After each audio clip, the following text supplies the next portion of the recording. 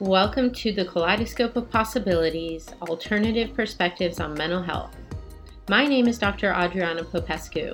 I'm a licensed clinical psychologist and leader in the field of mental health, energy psychology, addiction, trauma, and empowerment.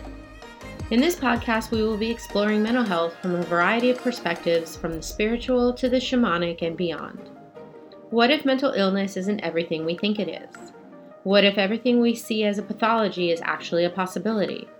What else is possible with mental health? Hi, everyone. Dr. Adriana Popescu here with you today with another episode of Kaleidoscope of Possibilities, Alternative Perspectives on Mental Health. I'm really excited today to have with me somebody I've known for a very long time. His name is Ben Eiland, and he has been in the chemical dependency treatment and mental health field for over 45 years, with 48 years in his own personal recovery. He graduated from Cal State Chico with a double major in anthropology and psychology, finished the coursework in a master's in public administration, and received a master's in organizational psychology from JFK University. He's been an educator in the field of addictive disorders since 1979, holding positions as adjunct professor at College of San Mateo Addiction Study Program for the last 22 years, and he's the coordinator and instructor for Cal State East Bay Addiction Studies Program. Ben's also held positions as executive director, program manager, and clinical director, as well as being a counselor in a number of substance abuse treatment programs in the Bay Area, which is how we met. And his approach to the treatment of substance abuse disorders has been in the biopsychosocial and spiritual recovery. He considers himself a seeker, and through that seeking has explored a variety of ways for a person to find spiritual recovery and fill the hole in their soul that addiction and trauma left. After all these years, he's still passionate about working with addictive disorders and educating those who choose to follow this path. Thank you, Ben, for being here. Welcome. Thank you. That was listening to that was just saying, gee, I've done a whole bunch of stuff over the years. Yes, you have. In terms of the ideas that I put forth there, my personal life, my story, it's not very exciting in terms of what we call about alcoholism. There was no big, huge thing. I came from a very nice alcoholic family. There was, no abuse directly. I mean, there was, if we want to get into the psychobabble, there was emotional abandonment and et cetera. I think we've talked a little bit about the Enneagram and my typical Enneagram number 7. Figured out that I wasn't going to get my needs met by my family, so I better figure them out for myself. And and I was one of those, what they call an early onset alcoholic. First time I took a drink, I drank like a drunk. Till the last time I drank, I have no clue of what a social drink really means because the craving for it started right from the beginning. So in terms of, the recovery thing, I had tried a variety of things. I actually had been in a couple of psychiatric hospitals and no one would accept me for being an alcoholic back in those days. This is back in the 70s because I was so young and you had to be on Skid Row kind of thing. So, I tried a variety of things, to quit drinking and I finally, sort of wandered into AA. It was the last thing I wanted to do. Back in those days, God spelled backwards was dog, and that's all I wanted to know about it. And of course, 12-step. If we peel away a lot of the stuff, the bottom line to 12-step is basically a spiritual journey. You have to have some belief in. And there's all kinds of issues around 12-step and how the big book was written and all that sort of stuff. And I'm not a real big book person, but for me, the bottom line was not about psychology or or the biochemistry. I believe there's a biochemistry to some alcoholics, mine in specific, but it was really about the spiritual journey. So once I was willing to accept that, then that put me on a path. I've read everything from astrology to Zoroastrianism, in terms of that path. And I've done a lot of work in Buddhism, especially something called Bon Buddhism, which is more of the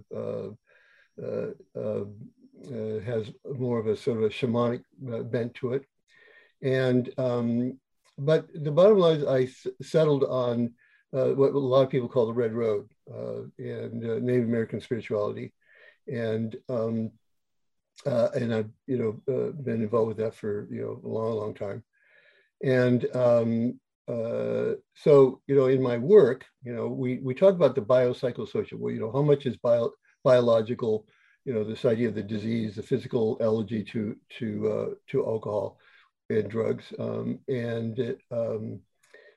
then the psychology, the issue around, which is probably the biggest one that's coming up, is levels of trauma that a person has experienced. And then the sociology, the environment you come from, and what supports or doesn't support your recovery. And then this issue of spirituality. And I talk about the spirituality is an issue around the hole in the soul, that the metaphor I use is that everyone's born with just a little hole in their soul, and you can fill it with God. And if you can't handle God, you put another O in it, and just fill it with good, and you're fine. You can also fill it with drugs, sex, and rock and roll, and it all works for a while. Bottom line is it wears off, and the hole gets a little bit bigger, and over time it gets bigger and bigger and bigger. And what most or many alcoholics addicts who come in to treatment talk about this feeling just totally empty. There's just nothing left. And of course we can pathologize. We can say that's depression, and that's anxiety, and the symptomatology is there. And sometimes it needs medication, but oftentimes it is about how to fill that hole back up in healthy ways. And my belief is that, and again, I have no proof that this has all been working in the addiction field for 46 years, is that about a third of the people come are in the middle of what I call an existential angst.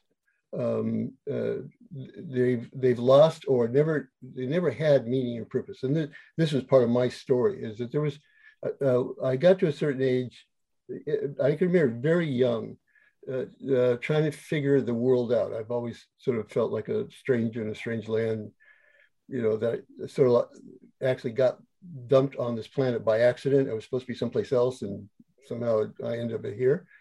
And this existential angst, and in terms of my, work with individuals, it seems one of those things where most of the people that I've worked with had been in that sort of existential angst, not being able to find meaning, purpose, and in my job helping them develop, figure out what spirituality means to them. And we basically for some people, the hardest part is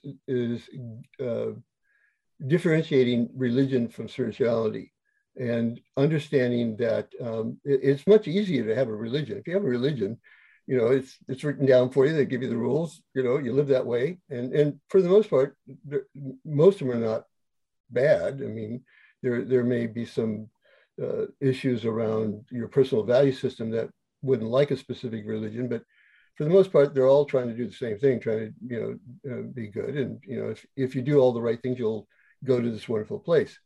Those who don't believe in that process, of religion, then spirituality then becomes their process, and they have to figure that out, what that is. What does spirituality mean? So when people said, well, I don't believe in a deity. I said, not this, deities have nothing that much to do with spirituality.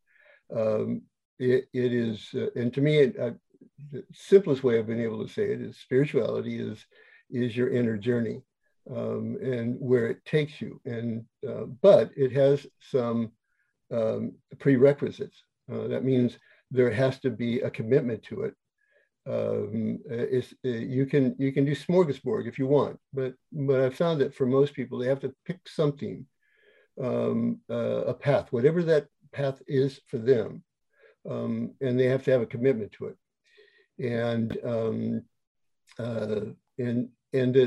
the development of faith in the process. Now, faith in what? When I first started out, it was faith in faith, and it was sort of like and very very very primal way. What does that mean? Well, I know for the most part that if I come into a room and I look at the light switch and I flick it on, pretty much have faith that the light's going to go on. And if it doesn't, I usually can figure out what to do so it will. Change a light bulb, get an electrician, etc. Now, I don't know what electricity is or where it comes from. Well, that's not true. In the spirituality I follow, it comes from the thunder beings. They have that power, and there's an issue with the thunder beings when they come. But if we have time, we can maybe talk about that. So, that's sort of been my journey, and it still is. The broader spirituality that I've sort of became involved in is Lakota. I'm a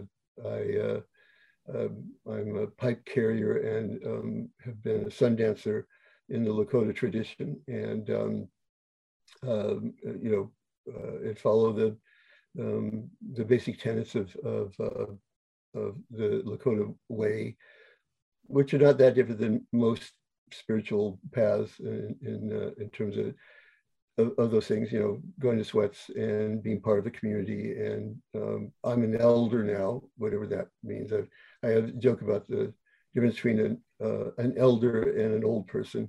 So, I'm going to be 75 at my next birthday.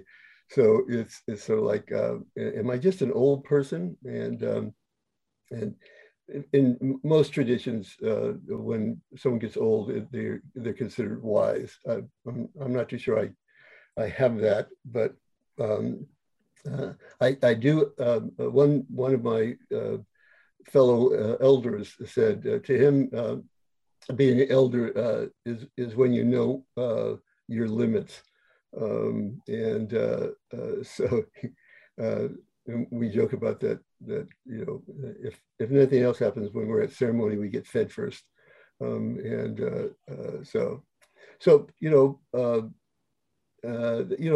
sort of been my journey, I do certain ceremonies once a week, and I still meditate, and in this time of my life, it's sort of like I'm not really, even though I call myself a seeker, I'm not necessarily seeking anymore. Again,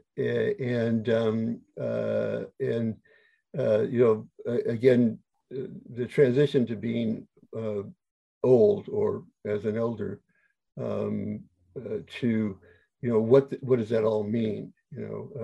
And what do I still have to contribute as someone in my age? In my personal work, when I was at a treatment program, one that you and I both know,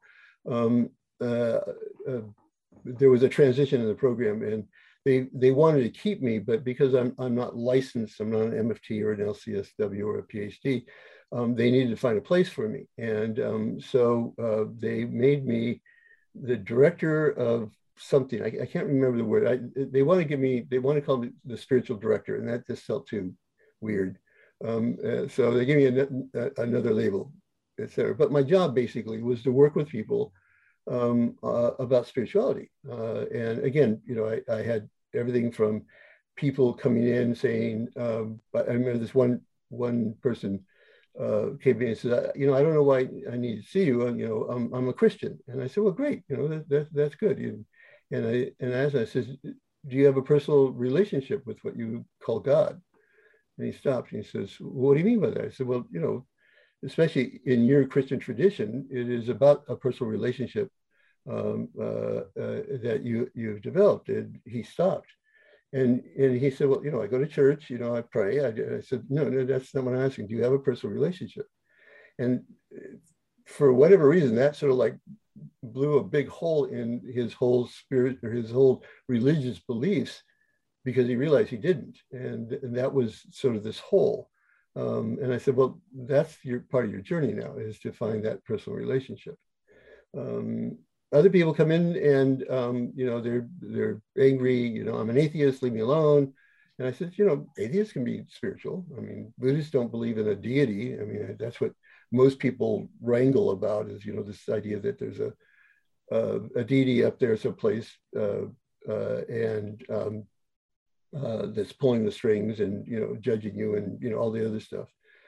Mainly in, again, in our society, because of the Judeo-Christian ethic that's there, that's woven into not just religion, but in just basically how most of us are taught to believe at some level, and in terms of the values, et cetera. So it's working with them around these issues around, what is it that you don't believe in, and then I ask them, what do you do believe in? And then we work from that, from there. And so if nothing else, they walk away with a perspective that is, they have a different perspective on what spirituality is. And if they choose to, follow that, and many have, and one of the ways that I sort of helped them with this was I had been looking for sort of an assessment around spirituality, but almost all of them had a religious overtone of some kind. And then I ran into something called, one of the consultants that was working at the treatment program told me about this thing called SQ21. And it was an assessment that had no necessarily religious overtones to it, but would assess this idea of, give you an idea of what spirituality was and where you are on, lack of a better word, a continuum. And if we have time, I'll give a quick story about how this happened. The woman who started this is a woman named Cindy Wigglesworth. I love the name. And she started off, got her BA, I guess, in something. But anyway, she went to work in HR, human resources at Chevron. And she did really well, she thought. And then when she got her evaluations, they were saying something like, your work is impeccable, but no one likes you. And someone said, well, okay. But then she realized that, this was a theme. She wasn't going anywhere because even though her work was great, so she decided to say, okay, maybe I need to fix this. So she went to a therapist who realized she had zero EQ, no emotional intelligence at all. And so she went on a quest. She taught herself how to have an emotional IQ. And from that point, she then became a lot more, her evaluations were, gee, you do great work, it's impeccable, and people like you. So so, that changed her life in terms of this whole thing. And she, really felt it was really pretty good. I don't know exactly why the next step happened, but what happened was I think she ended up with a Jungian psychologist. And if you're going to, be with a Jungian psychologist, at some point they're going to talk about spirituality. And she said, "What's that?" It was sort of like, it wasn't she was against it, but her background, her family background, there was no, she was brought up as an atheist, didn't even see herself as an atheist. She just was, it was just something she didn't know. And she thought to herself, if I was able to teach myself how to become emotionally, have emotional IQ, can I teach myself to do the spiritual thing? And so she used that same model and went out into her quest was to find what it is to be spiritual, or have a spiritual intelligence. And she basically, I think, if I know right, she basically cashed out. She had now become, I think, a senior vice president at Chevron. She cashed out and devoted her life to finding this idea of what this is. And she came up with this idea of an assessment, just like you can take an assessment in emotional intelligence. She came up with this assessment. It's very sophisticated, and there are, I think you have to, I got certified in it. You take the assessment. They're very quickly. What I do is, if someone wants to take it, I order it for them, and then go over it, because it can look really. If you don't have someone who really knows what's going on with it and what the answers really mean, and suggestions for spiritual growth, then it can actually, in my belief, can be harmful, because you can, it may have ideas that you're not spiritual at all, and you're this or that, etc., which is not what's intended and needs interpretation. Anyway, I didn't say that quite eloquently, but that's we get it. Yeah, it should be interpreted by someone who's trained in this instrument, basically. Thank you. Yeah. And so that's what I do. And then what it does is, for areas that if you choose to want to increase your knowledge or your ability or your skill, it gives it suggestions in terms of each area to do that. So it just gave people a direction in terms of, if they didn't have a religion, they didn't really understand the idea of spirituality, they didn't want to join a Buddhist group or whatever, this would give them a little bit of a roadmap to what to do next. And so I've given it to dozens of people, both at the treatment program I've worked in, and then when I was doing my private practice, specifically working with people who were high relapsers. They've not been able to it's sort of my specialty, working with people with relapse. And oftentimes it's because of this spiritual void that they have. They can't seem to find any kind of meaning. So if there's no meaning, why not just stay loaded, so the other part, in terms of the broader brush of things. So in the Native American community, we talk about a lot of what's happened to Native Americans and pretty much any person of color that lives in the United States, and other places too. But from the Native American perspective, we have something that we call cultural trauma, and part of when we're talking about meaning and purpose, we had a population who lived here, and when we talk about Native American, it's sort of like saying European. They're European. Well, okay, that talks about sort of a population that lives in an area of the world called European, but there's a big difference between a German and a Frenchman. Their language, their belief systems, et cetera. Same thing with the Native American community, in that there's a real big difference between how a Lakota practices their spirituality versus how the Dene or what we call Navajo practice their.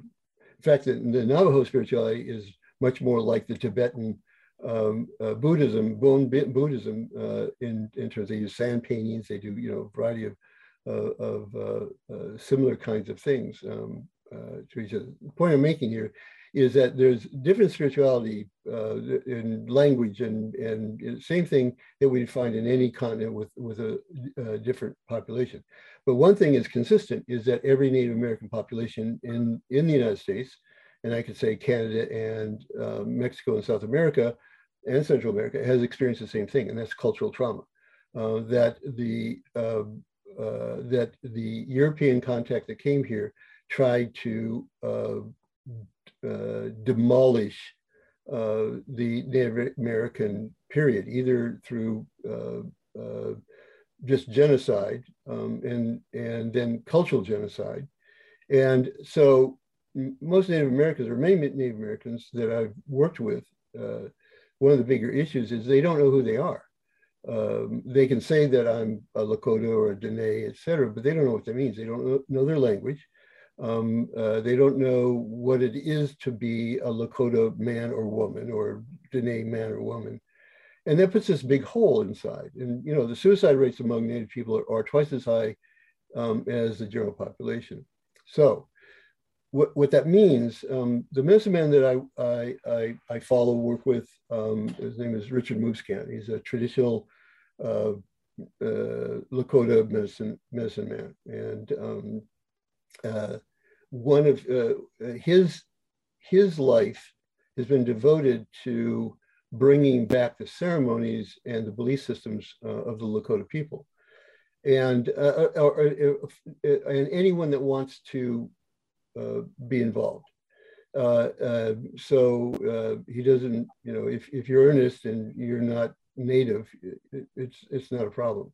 But anyway, so his family lineage, if people know about what happened to Native Americans in, I think it was about 1876 or so, Native Americans were no longer allowed to practice their religion. And one of the fundamental rights for people in the United States, they were denied that right. So they went underground, or many people went underground for 100 years. And it wasn't until 1976 where the Native American Religious Freedom Act came into being, where they could openly, do that. Then there was Wounded Knee, and then there was, all the other stuff that went along with it. But the point is that Richard has promoted the Native language, the values of what Native people have, and he was one of the people who brought back the Sundance, which is a very specific Native ceremony, and with the idea that many of the people that I danced with or know, when I go back to ceremony, that's how they got sober, was through coming back to the Native traditions, going to sweats, having there's a ceremony that I know the Dene people have, the ceremony, and the Lakota people have, when a lot of the people, the warrior tradition, come back from war, they have healing ceremonies for these guys, and to bring their spirit back, and from trauma that they experienced in war. When people pass away, they have something called wiping of the tears, which is another ceremony to help the healing process of grief. So there are many people who are getting clean and sober through their, coming back to their traditions, or adopting those traditions for themselves in their spiritual quest. One last story, and then we can decide where we want to go from there. I was doing a training on how to work with Native people. I do a lot. I used to do a lot of training for an organization called California Rural Indian Health Board, and another one called American Indian Training Institute.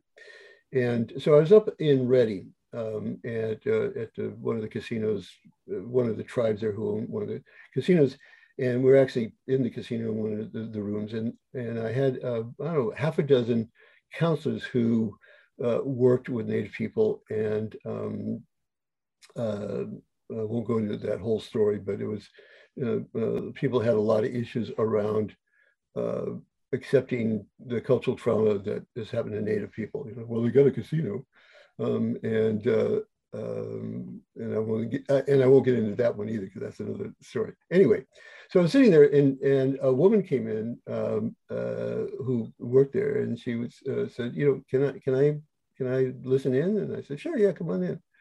So she's sitting there, and there was little bit of a heated discussion between me and this one individual who had an issue around some things I was saying. And she said, can I say something? And I said, sure. You know, she says, you know, I'm in recovery. And so let me tell you quickly about my journey. I was sent to Friendship House. So Friendship House is a Native American treatment program in San Francisco. It's been there for a long time, and who, you know, specifically works with Native Americans, and that, you know, the studies show in terms of treatment that the more culturally relative a treatment program is, the higher levels of success. So whether it's Native American or Latino or African American, you know, it doesn't make a difference. If it's more culturally relevant to them, then, you know, there's a better outcome. So she says, I went through that program, and she said, for the first time, she says, I'm a Pitt River Indian and some other tribe, I can't remember, California Native. So I came back, you know, and the treatment experience was wonderful. I got to do sweats, and I sort of became proud of being a Native woman and kind of stuff. But I relapsed, and I went back to Friendship House. And she says, I have an aunt who is a traditional Pitt River woman that I really didn't have a lot of contact with. And she was, I think, her mother's sister or something like that. So when I came back and sort of like, oh, you know, how am I going to do this kind of thing? She contacted me, and she said, something to the effect, do you want to know what it is to be a Pitt River woman? And she said, well, what does that mean? She says, well, if you're interested, I will help you become a Pitt River woman. And she says, that's when my recovery started, because I had no idea what that meant. I wasn't even too sure, she said, what a woman was. So I now follow the traditions of the Pitt River people and their beliefs, etc. And that's when my recovery got solidified. I now know who I am, and I have a path to follow that supports my recovery. And she doesn't go to AA or NA or any of those things. This is her way. And so this is, you know, there's a organization called White Bison. I just saw that Don Koyas, who started it, just had a birthday, and he's got long-term recovery. He's actually, I guess I could break his anonymity. I don't know. Anyway, he's got long-term recovery. But he also started an organization. Now, I'm going to tell a story here, but keep it as third hand, okay? So this is what I understand how White Bison got started. So Don Koyas is a Mohawk Indian, but he, and they're from, you know, New York area, but he ended up in New York City, and he worked on Madison Avenue. He worked in advertising, et cetera. You know, three-piece suit, you know, et cetera, short hair. He got into recovery, and et cetera. And then but he'd always stayed a little bit close to his Mohawk belief systems, right? So the story as I've heard is that the elders called him and said, we had a vision. You need to quit your job and start something that's going to help the people who have addiction and trauma. So he said, I guess I better do this. And that's how this started, called the Red Road. So Don wrote the book and started a publishing company, and then ended up being training and started a whole movement called the Red Road, which took things like the 12 steps and put it in the medicine wheel, and do just a variety of things that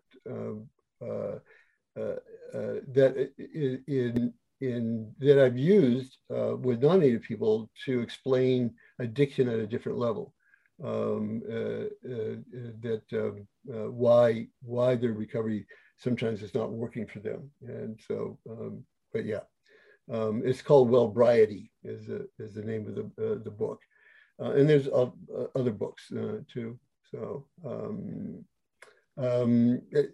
so other things you want to ask about? I've just sort of been babbling on here for the last half hour or whatever. No. It's been wonderful. You've actually been answering so many of the questions that I have, and I love all the resources you're giving us. We'll be sure to add those in the show notes so people can find all these wonderful resources you're telling us about. I guess, when I'm working with people, in addiction and in rehab and stuff, it is really spirituality. It's like this vague kind of question mark. What is it? Is it? And so many people do see it as this external, like I'm supposed to be connected, like you said, to an external deity of some sort. But really, it has to start from within, right? I mean, and the soul retrieval kind of process always strikes me. It's like reconnecting with our own soul, which we get very disconnected from, particularly with trauma. Mm-hmm. And I guess I'm wondering, can you say more about these practices that you're doing and inviting people to that allow them to reconnect with themselves and to, reclaim those parts and pieces of themselves that they may have lost contact with through abuse, trauma, life in general here, stranger in a strange land, all those things? Well, there's a couple of things that I do. So one of the things, like, for instance, like anything in our world, we have to have someone who gives us permission to do things. So for instance, you got a PhD, there were people that gave you permission to do that. If you showed them that you were able to, quote unquote, have a PhD, and you passed whatever tests you are. So for instance, I'm not allowed to do sweats. Not that I'm not allowed. I can't perform sweats.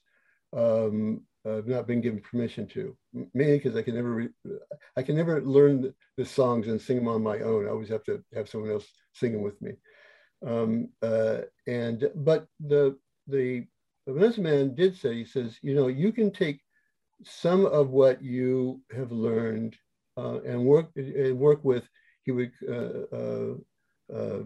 what do you call it, with chachas, with white folk, if you think it would help them. So I've been allowed to do pipe ceremonies with clients. So I've been allowed to build my own altar and perform this pipe ceremony. And how I perform a pipe ceremony is that so the concept of the quote unquote the peace pipe. The idea of filling the pipe, and there's nothing that goes in the pipe that's going to get you high. In fact, it would be sort of not a sin, but it would be an error to do so. So the only thing that goes in there is basically red willow bark and tobacco. And before tobacco came to or that Native people used it in the Midwest, it was basically a mixture of other things that it didn't even have tobacco in it. Anyway, the idea that the tobacco, when you're putting the tobacco in the pipe, there's prayers that go to it. Or if people have a problem with that word, I say, whatever your intentions are. So I have them make an intention for their recovery. And I said, before we do this, if we do this ceremony, you have to be really clear about what you're going to do with this intention. It means there has to be follow through. You have to be willing to do the things that we've talked about and the intention. So we put the tobacco in there in the intention. I often have them do something called prayer ties, which are little bundles of a little piece of cloth, an inch, 2-inch by 2-inch kind of thing. You put a little tobacco in there, again with the same thing, with an intention or prayer, and do 7 of them, and then we do the ceremony. And so it sets what's going to follow. They don't have to tell me what the intention is if they don't want to. I've also done that as a rites of passage. So many of us, I was one of them, that I talk about the 5-15 rule. And the point is, quickly, is that when someone crosses over from a non-alcoholic to an alcoholic or an addict, your developmental process stops. And so early onset alcoholics, addicts, for instance, I was alcoholic by the time I was 15 years old. So developmentally, when I got sober, I was 15 years old. And I was still in the midst of adolescent projected reasoning, black and white thinking, the world won't let me be, etc., blaming the world for all my circumstances, etc. So and we have very little rites of passage, and I could spend another 2 hours talking about that one. We have very little rites of passage for men. I joke about it. It's not funny, actually, that the average teenager thinks he's a man the first time he has sex other than with himself, the first time he gets his driver's license, and the first time he gets loaded. Now I'm a man, and we're wondering why men can't show up. So I do a rites of passage with this, and I say, if we smoke this pipe, then you have to be willing to take on the responsibilities of what a man is.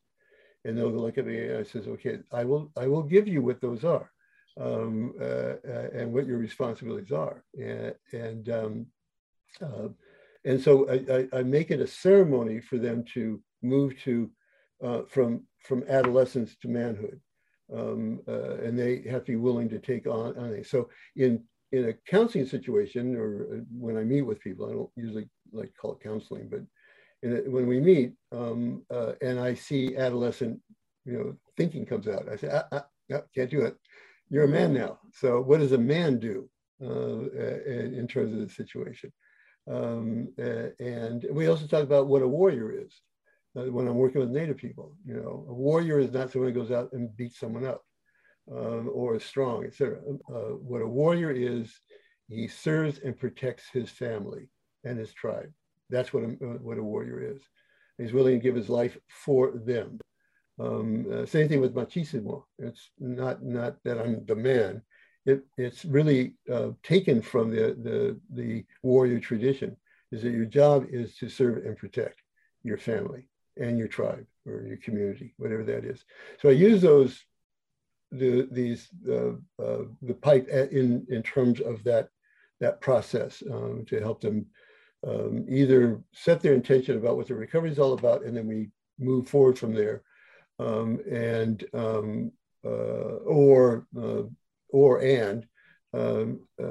them become an adult. Yeah, I think we've really moved away from in American Western cultures in particular. We've moved away from these traditional rituals, like you said, rites of passage, rituals of various sorts. And I've often thought that this what's cropped up around drugs and alcohol is this like pseudo ritual, right? Like literally the preparing of a different kind of pipe, or to prepare something to inject, you go through this whole little ritual around it. And I wonder how much of that is sort of unconsciously an attempt to because I do think a lot of people through drugs and alcohol are seeking, they are looking for some sort of meaning and purpose, and saying, well, if I can't find it here, maybe I'm going to find it in some other dimension, reality, whatever. Well, also, oh, go ahead. No, and then, and it gets a little confusing, I think, with now we have the whole psychedelic, resurgence, and we know that even in some of the traditional cultures, there's been the peyote, the ayahuasca, people, the medicine man or the shaman has used those substances to get information and connection with other elders, spirits, whatever. So I think it's been sort of confusing for people. Yeah. Again, thanks for reminding me of this. I also have had the honor of participating in the Native American Church, and which is basically the use of peyote to hook up with what they would call God. And I know lots of individuals, again, who have found recovery through that process. I remember this one man, a really interesting guy. He says, everyone in my family were alcoholics. They have all died from alcoholism. He says, when I was 15 years old, I was a full-blown alcoholic living in the streets. Basically, family was disconnected, etc. I'm not sure how he got connected with the Native American Church, but he did. And his experience through that was, his connection with a power greater than himself, but also that they what they call the roadman, the guy who runs the ceremony, the American ceremony, which is very complex and different from other Native traditions. And this one guy that I know, he's about, he's a couple of years older than me, but then mentored this young man. He says, after a while, this guy said, he says, okay, now it's time to go back to school. He said, I will go back to, you go back to school. You're going back to school. And so he mentored him getting back to school, how to become a man. And, 30 years later, here he is, he has married, his children, he has a job, he has, all the normal things, and still participates in the Native American Church. And I've known lots of people who've found their recovery specifically through there, or in addition to. In other words, they may have started off with 12 steps or something like that, and found the American Church. My concern about this is, like anything else, it took me a long time to find a real medicine man. My own arrogance is always sort of like, I can do that crap. So to find someone who's really authentic, because there's a lot of guys, because they can speak the language, sing a couple of songs, they sort of purport themselves to be that and can do some damage, or have done some damage.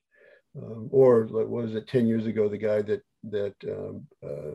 built, was charging people a couple of $1,000s to come to his weekend, and they'd have this sweat, and he built this huge sweat, but he did it with PVC pipe, and built this fire in there, and the heat got to it, and people died from the fumes from the PVC pipe because he didn't know what he was doing. So it took me a long time to find the real thing. And we're seeing this, with the emergence of using psychedelics, and I believe there's some value in this, but it needs to be done. I know there are people who are therapists who, underground now, who will take someone and take them for a weekend and help them through, whether it's using ayahuasca or psilocybin or peyote, to help them move through some trauma or move through whatever through that experience.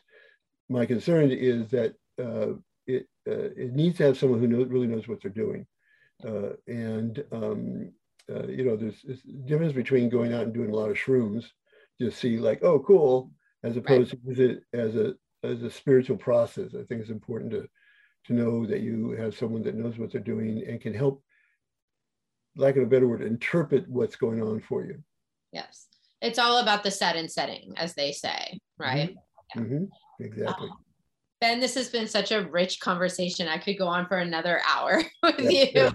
You're such a wealth of wisdom, and I think you've just highlighted so many key things. I mean, I think just giving a great explanation of spirituality, its importance for addiction recovery, trauma work, the community piece, connection, right? I always think of spirituality as connection with self, with others, with something greater.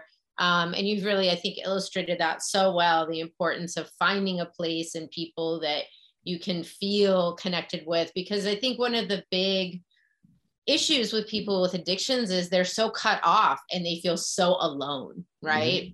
Mm-hmm. And I think that contributes to the suicidality, the depression, the soul loss, all of it. So really, you've shown us that there are ways, many, many ways to reconnect with self, reclaim soul, and explore. Like you said, it's a journey of exploration, explore in this context of ritual and practices. And a lot of it I know has to do with the earth as well, right? Like really vision quests and being out in nature and things like that. Many of the practices are done outside, and the role of earth and our stewardship of it. I know that's a big piece as well. There's just so much more for people to explore.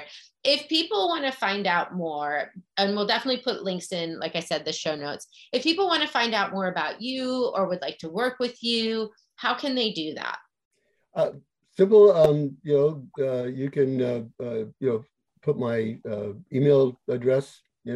I over the years I sort of took down all my websites, et cetera, that I had years ago.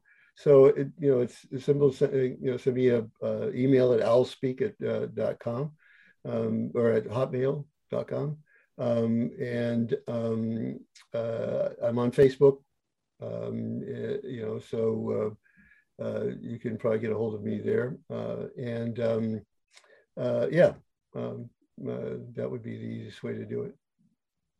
Thank you so much. And thanks again for sharing your wisdom and experience and your strength and hope and your humility. It's always wonderful to hear you speak and hear about your journey and what a journey it has been. So thank you so much. Super grateful. And thank you all for tuning in. If you have enjoyed this episode of the podcast, please do share, comment, like. Let's get this out there in the hands of more people so that they can know that there are many, many, many ways to view and approach and treat mental illness, addiction. There's so much more to it than what the traditional paradigm has shown us. So thanks everybody for tuning in. All right, thank you. My honor. Thank you for joining me for this episode of Kaleidoscope of Possibilities, Alternative Perspectives on Mental Health. This has been Dr. Adriana Popescu. If you enjoyed this episode, please like and subscribe and share with others. To find out more about me, my guests, and more, please visit my website at adrianapopescu.org. See you next time.